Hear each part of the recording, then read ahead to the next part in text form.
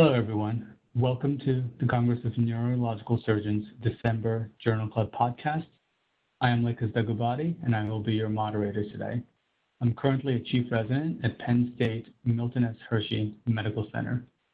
It is my absolute pleasure to bring you today an interesting article from our journal, Operative Neurosurgery, melding together neuro-oncology and skull-based neurosurgery.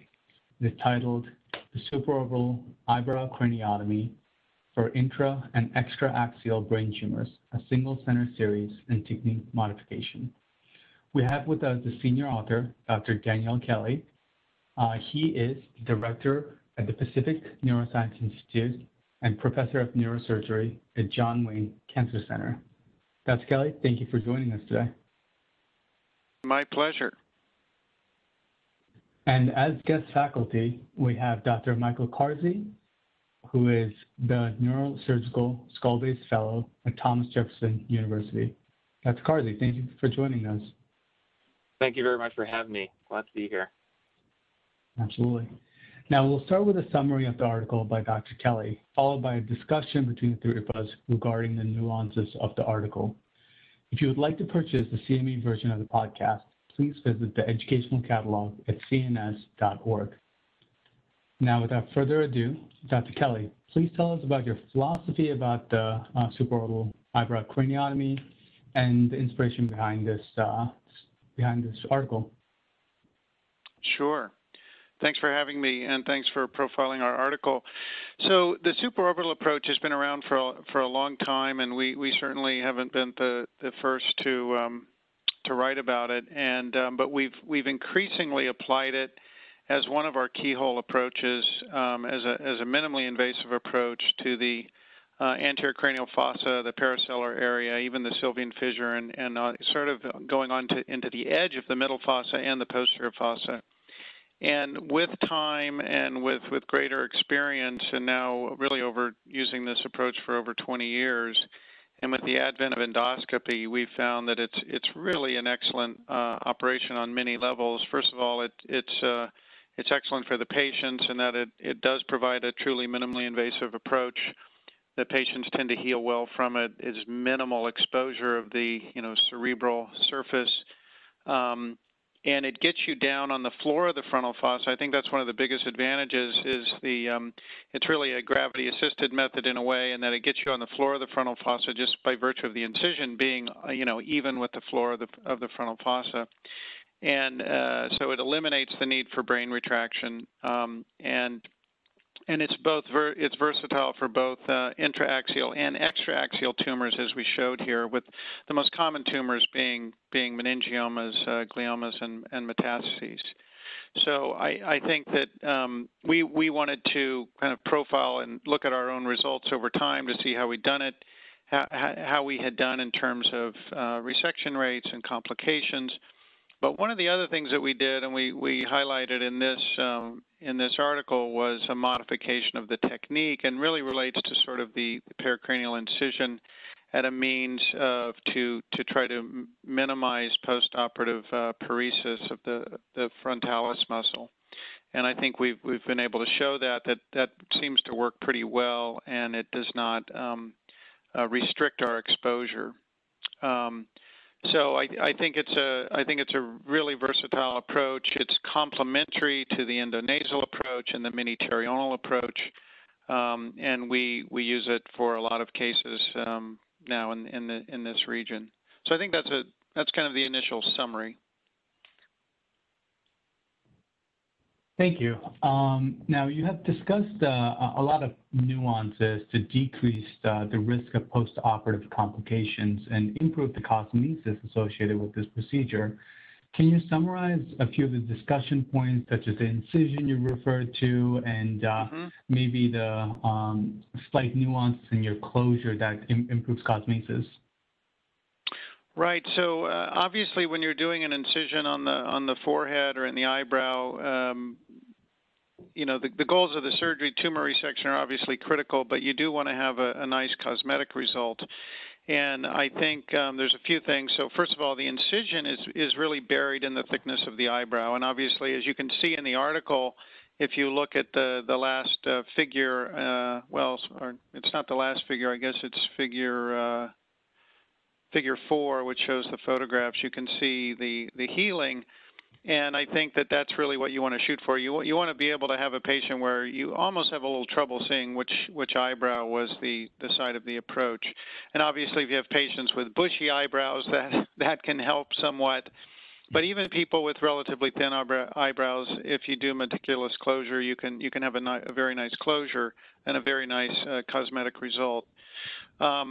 A few things. One of the things that we highlighted in the article was this, where the pericranial incision goes, and so we used to do sort of an arcing incision, and then would bring the pericranium down, and we found that if you do that, the branches of the nerve are more likely to get cut as they come up onto the frontalis muscle. So the lower you place that pericranial incision, almost even with the eyebrow incision itself, the less likely you are going to injure those fibers and have a frontalis paresis. So that's an important point, and we showed that in the small group of patients that we did that in, and subsequently we've done it in a lot of patients, the paresis rate has really dropped, and the time to recover is quicker. That said, an important thing, we tell all of our patients before surgery that you're probably going to have weakness of the forehead. It's going to look like you got a Botox injection on that side for a while, but in almost all the cases, it will get better. They will also have a numb forehead in many instances because the medial edge of the exposure is the supraorbital nerve. And so we take that pericranial incision in sort of a hockey stick fashion where you identify the nerve, you come straight up from it lateral to the nerve, and then the pericranial incision extends out laterally over the superior temporal line. And then all of that is elevated with multiple fish hooks, and that's shown in the anatomical drawing in the photographs in Figure 2 of how that's done and how the nerve is preserved. So those are the things that help minimize numbness and minimize postoperative weakness. In terms of the other cosmetic issues, we don't use cautery on the temporalis muscle and fascia. And keep in mind, the temporalis muscle and fascia, you're only going to open for about 1 centimeter and 1.5 centimeters to get over the superior temporal line, because you're going to put your burr hole just below the superior temporal line, just like you would for a terional craniotomy. And what I always tell our fellows and other people is this approach is like the sweet spot of a terional craniotomy. So that's where your burr hole is going to be. Now, when you do the closure, as you can see in the figures in Figure 2, the bone flap, and it may be a little bit hard to see there, but the bone flap is pushed superiorly so that you have no gap on the forehead, and then that gap that's just below it's literally under the eyebrow and adjacent to the burr hole covering that straight plate, then that gets filled in with bone cement. And that way you have a flush closure at the top. You have no bone gap at the top, and you fill in the lower gap with bone cement. And that not only gives a nice sort of cosmetic contour, but it also prevents a postoperative hygroma, which you sometimes get if you don't get a watertight dural closure. So those are kind of the critical aspects of the opening and the closure that will allow you to have a good cosmetic result. The other thing I would say is that we use, you can see on the images, we use these fish hooks to pull the superior aspect of the incision open. You have to be careful and remind yourself during a case, particularly a long case, that you rotate the fish hooks. You don't leave them on the same area of skin the entire case, otherwise you can get notching of the skin, and that will, of course, degrade your cosmetic outcome. So these little things are really critical, moving the fish hooks around, making sure the incision stays moist, just taking good care of the tissues, and minimal use of cautery I think is really helpful and important. No, thank you. It is very, as you said, very important when we're operating on the forehead that all these nuances are, though they seem minor, are very important to the overall results for the patient.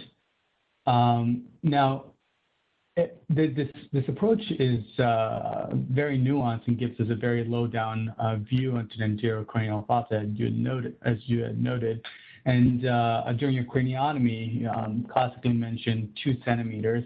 What characteristics of the pathology or of the tumor itself do you pay attention to when you're deciding endonasal, supraorbital, or even a combined approach? Right. Well, that's a really good question. So I would say we do a combined approach very infrequently. We had one a few weeks ago with a giant pituitary adenoma, 6 centimeters bilobe, going way down into the cell, into the sphenoid sinus, and way up into the ventricular system. There's absolutely no way you could do that in a single approach, I think, safely. And we did a simultaneous above and below, and that worked very well. But for most tumors, there's going to be one approach better than the other, and we did provide some examples in the last figure of the paper, figure 6, of when you might use an endonasal or a supraorbital. And just to go on the endonasal, obviously virtually all pituitary adenomas are going to be an endonasal approach. Craniopharyngiomas, the majority of cranios we operate through the nose because the majority of them are retrochiasmal. And so if you look at that case example that we have in figure 6C, the ideal approach, the long axis of the tumor is from the nostril. And so I think most of us that do a lot of cranios, we do the majority, probably 80% through the nose. And then ones that are, maybe multicystic, multilobular, spill out into the middle fossa or to the anterior cranial fossa, that's going to be better from above. And particularly some of the recurrent cranios where you need to just drain cysts, for example, that are going to end up needing to get radiation. And you can see in our series, almost 40% of our patients were reoperations. And so with the cranios, it's rare for us to do a cranio first time as a virgin case through an eyebrow, but we do use it for quite a few for redos.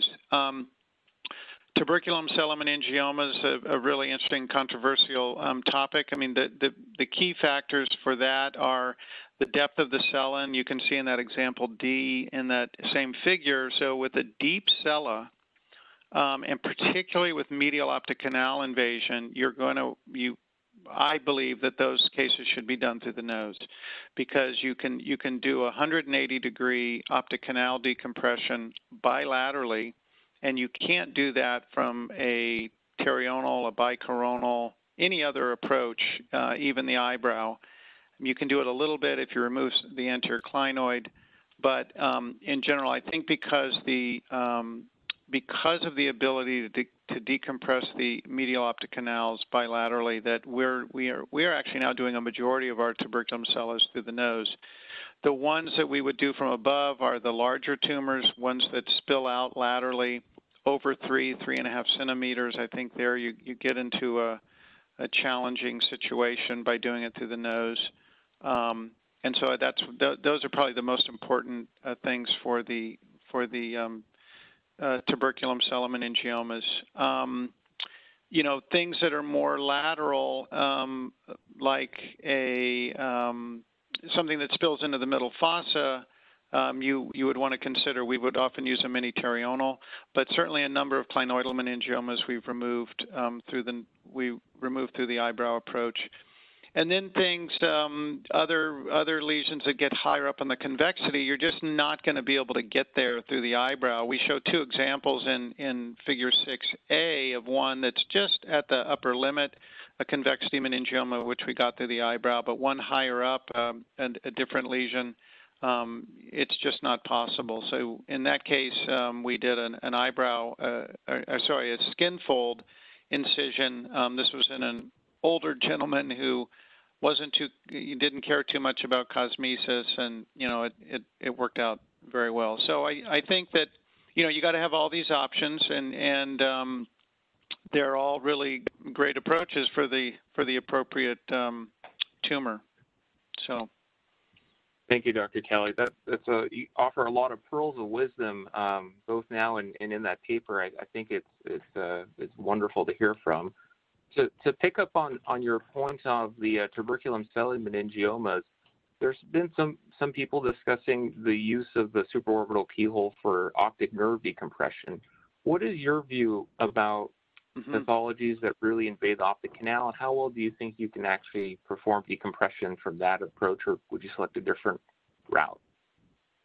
Yeah, I think it's definitely harder, and we have done it, but not. And we just actually submitted a paper that's in review on this, and one of the key issues we bring up is this issue of the ability to do an optic canal decompression. It is not easy to do it from the supraorbital approach. You can, but it's the trajectory. So if you think about the approach, and if you go back up and look at the figure, which one? It's figure 3. If you look at figure 3, when you come in, the ipsilateral optic nerve and optic canal is really parallel with your approach. You're kind of looking right down the barrel of the ipsilateral optic nerve, and you're looking at right angles almost to the contralateral. And so you can do an optic canal decompression. You can open the falciform ligament. You can actually do it bilaterally, and in some cases, depending upon the anatomy, you may even have a better ability to do the contralateral optic canal. The other thing that's very helpful is the angled endoscope, and so you can get a really good view of tumor that's going under the ipsilateral optic nerve with the endoscope.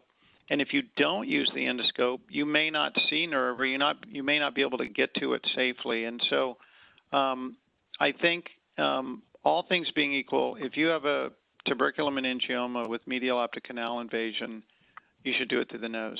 I think you're going to have, and the data would suggest, if you look at across a lot of different studies, and even in traditional transcranial studies, with frontotemporal or bifrontal craniotomies, the visual outcomes tend to be the best in the endonasal series. The most recent endonasal series, where there's some high volume papers that have done this, they tend to have better visual outcomes and a lower rate of vision deterioration.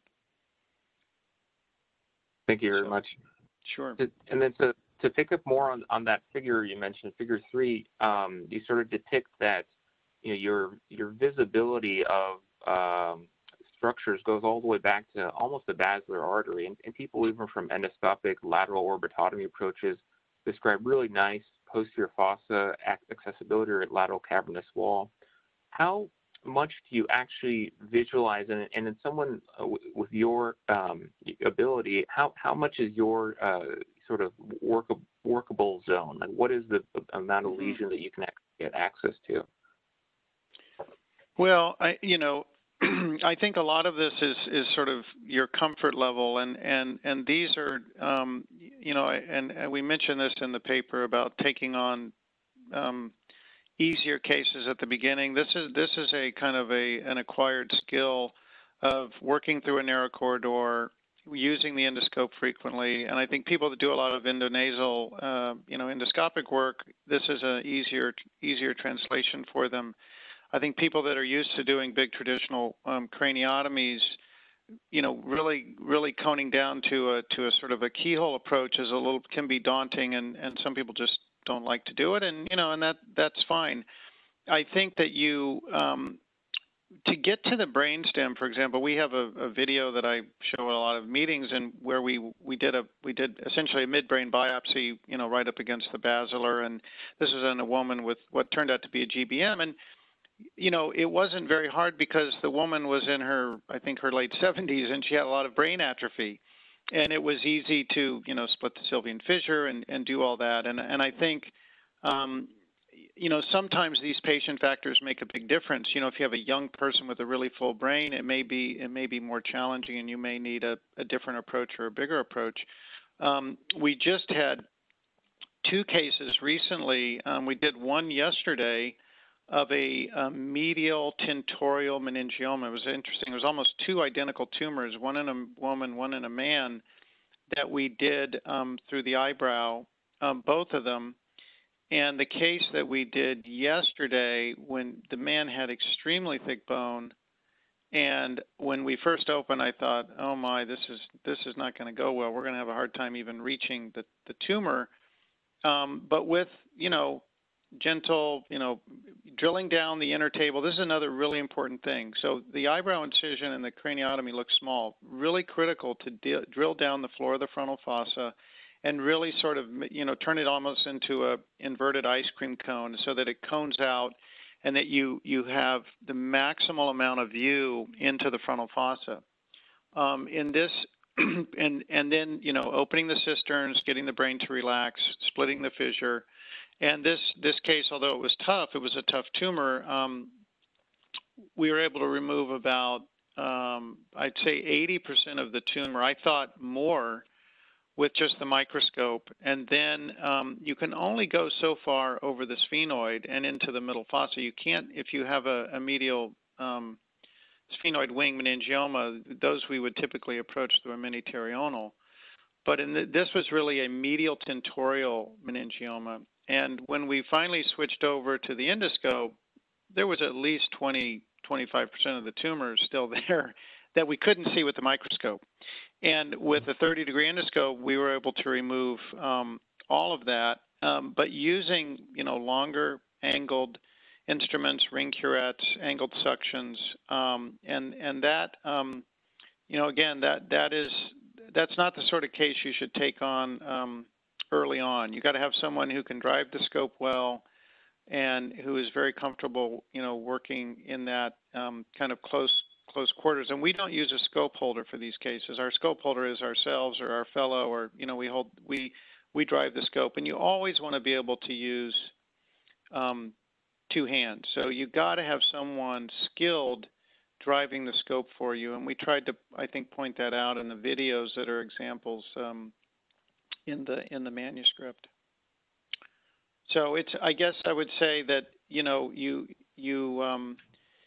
you definitely get limited, and as you go deeper, your view does cone down, as with any craniotomy. So you really have to be aware of that, and you don't want to get caught with a really restricted exposure.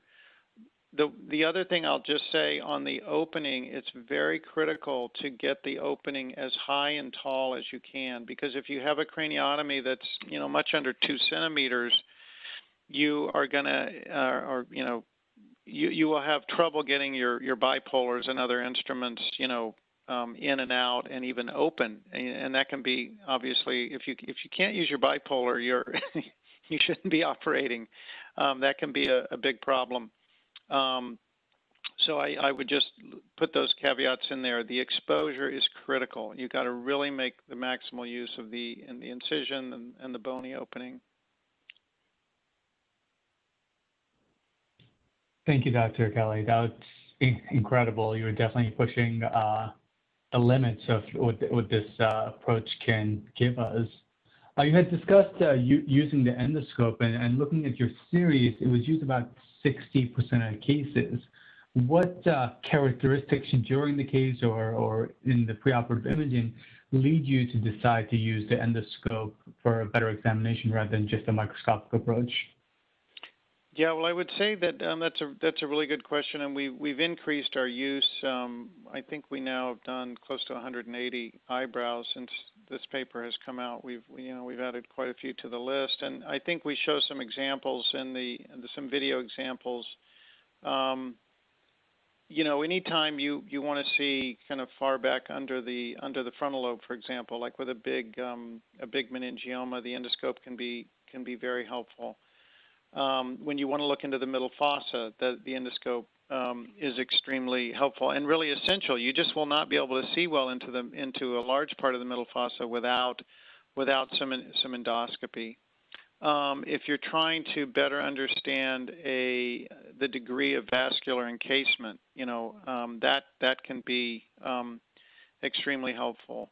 And so I think the more you use it, the more comfortable you will get with maneuvering with it, and even the way you kind of position your hands. So what we typically do the person standing, if let's say someone's sitting at the microscope and the assistant is standing at the microscope, so when you swing the microscope out of the way, the person sitting is still the surgeon. The endoscope then is sort of put into the, if you're using a 30-degree endoscope, it's put at the bottom of really the top of the incision or the top of the head, looking upward, and your hands would straddle the endoscope.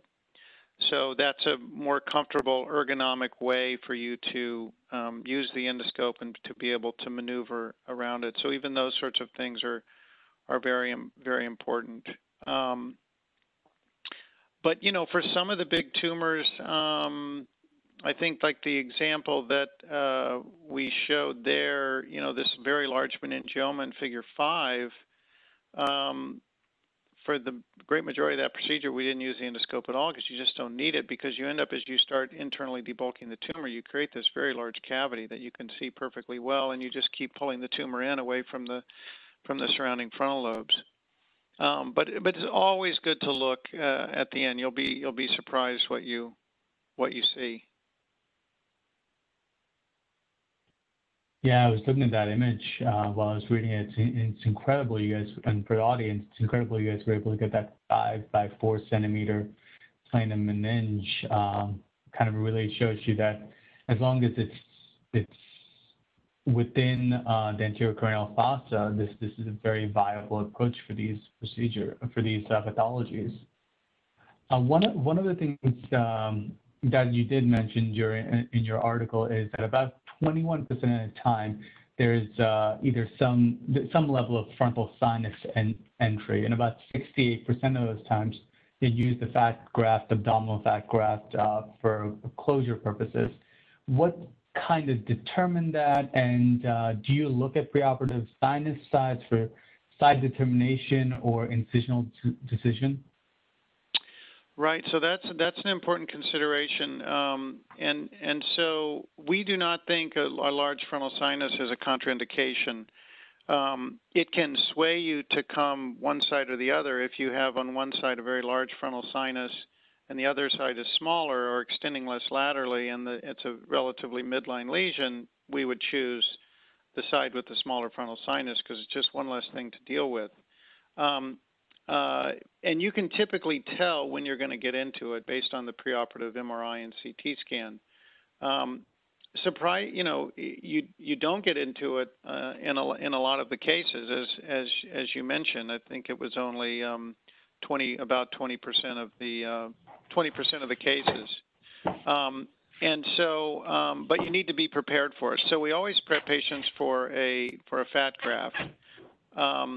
And if we do get into, now virtually all the time, if we get into the frontal sinus, we almost always will put a fat graft in. If the patient has really good dura, the dura closes very tightly, we'll just put collagen sponge and some tissue glue and put the bone flap back. But in most cases, the fat is the most reliable thing, and it just takes a few seconds. It takes you 5 minutes to harvest a fat graft from the lower quadrant of the abdomen, and it just works really well. I'm a big fan of fat. I learned that from my mentor Ed Laws, and we put it in many of our endonasal cases. In fact, the majority will get a fat graft.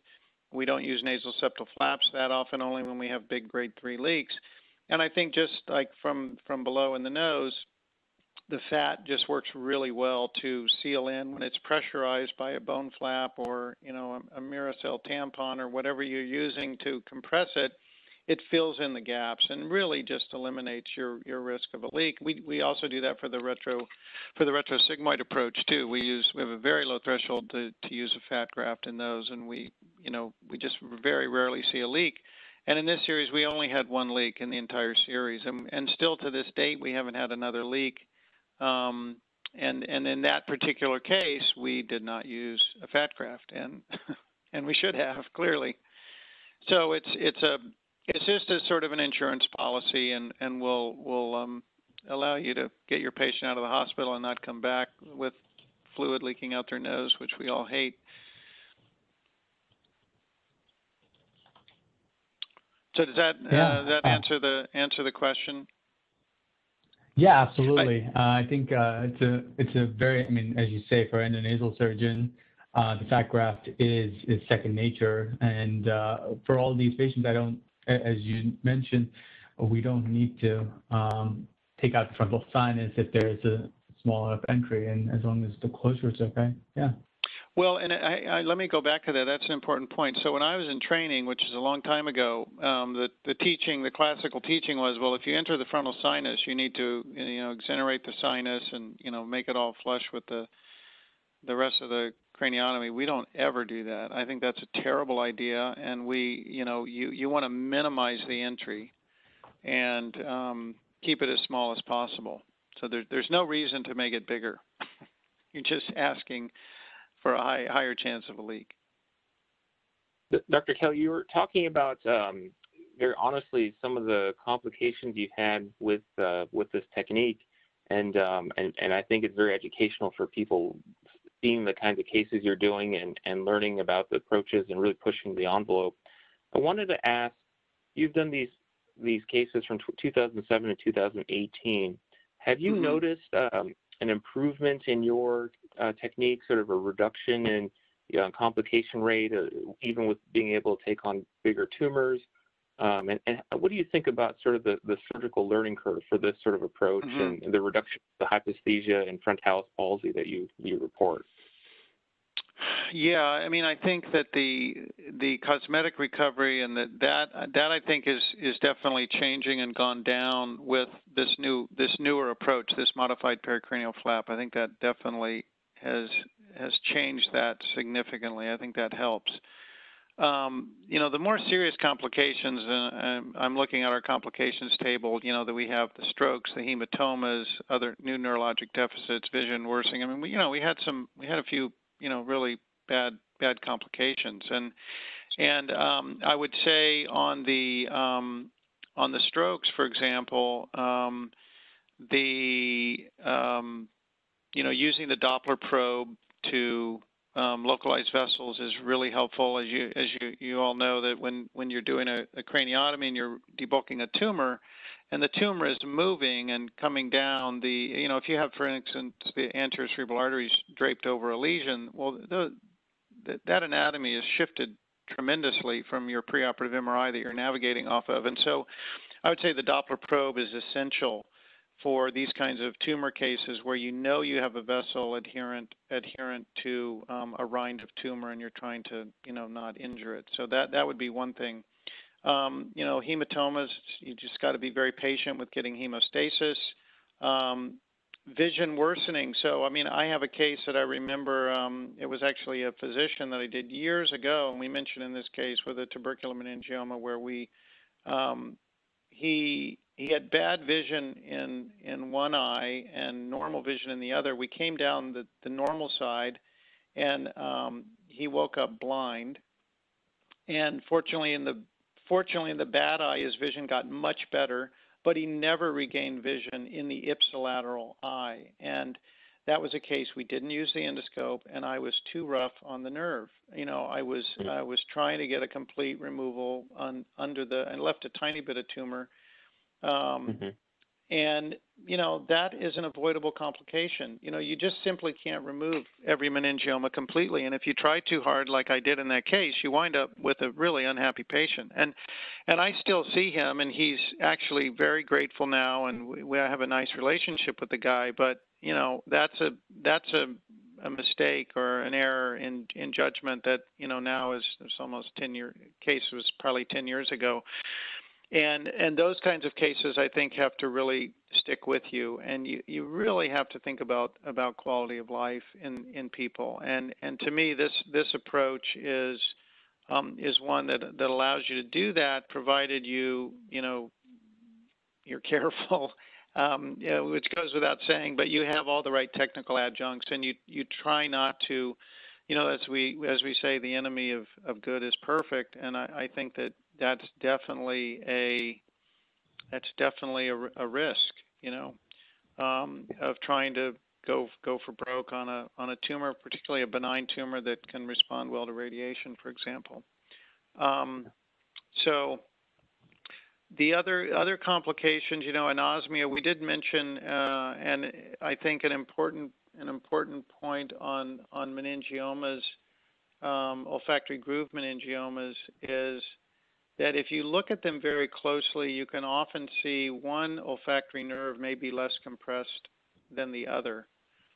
And if that's the case, we would come from the more compressed side, because our feeling is that in those cases, you're going to have a really hard time preserving the ipsilateral optic nerve. You might be able to, but it can be very difficult. So if you leave the contralateral side more alone, you're more likely to be able to preserve their olfaction. And so I think that's an important point about olfactory nerve preservation. Thank you so much. Yeah.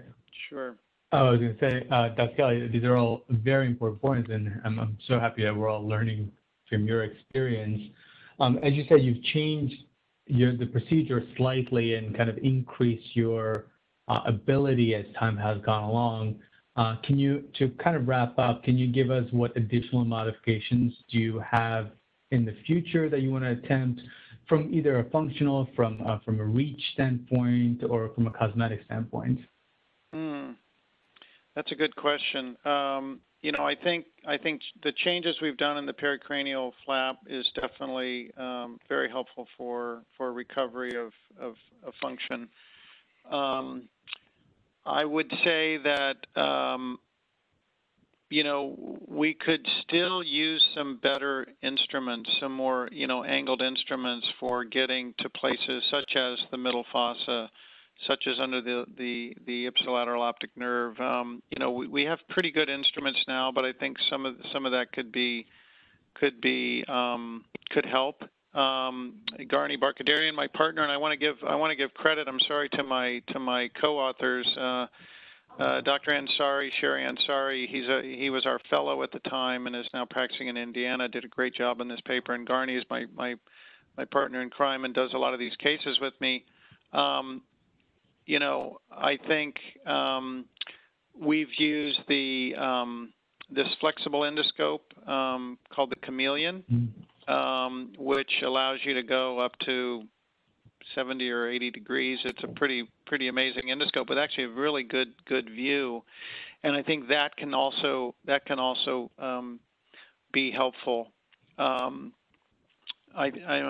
Beyond that, endoscopy, some other endoscopy or instrumentation nuances. I think those are the main things. We've certainly learned our lesson over time in terms of how not to do it and cosmesis issues. But it's really a versatile approach, and I think with taking attention to all the cosmetic issues and really getting a maximal exposure and using the endoscope on every case just to get used to that view compared to the microscope, you'll really become more facile and productive with it. Well, thank you, Dr. Kelly. I could talk about this all day, and I'm sure Dr. Cosry is the same way. But to keep the podcast within a reasonable amount of time, I would like to close off. But thank you so much for allowing us to spotlight your article on the supraorbital craniotomy. Thank you for Dr. Cosry and Dr. Kelly for joining us through this podcast. And I hope all our audience enjoyed it and took something away from it. Well, I do too. Thanks again for having me and allowing us to talk about our work. So appreciate you guys doing this. Thanks, Dr. Kelly. Appreciate it.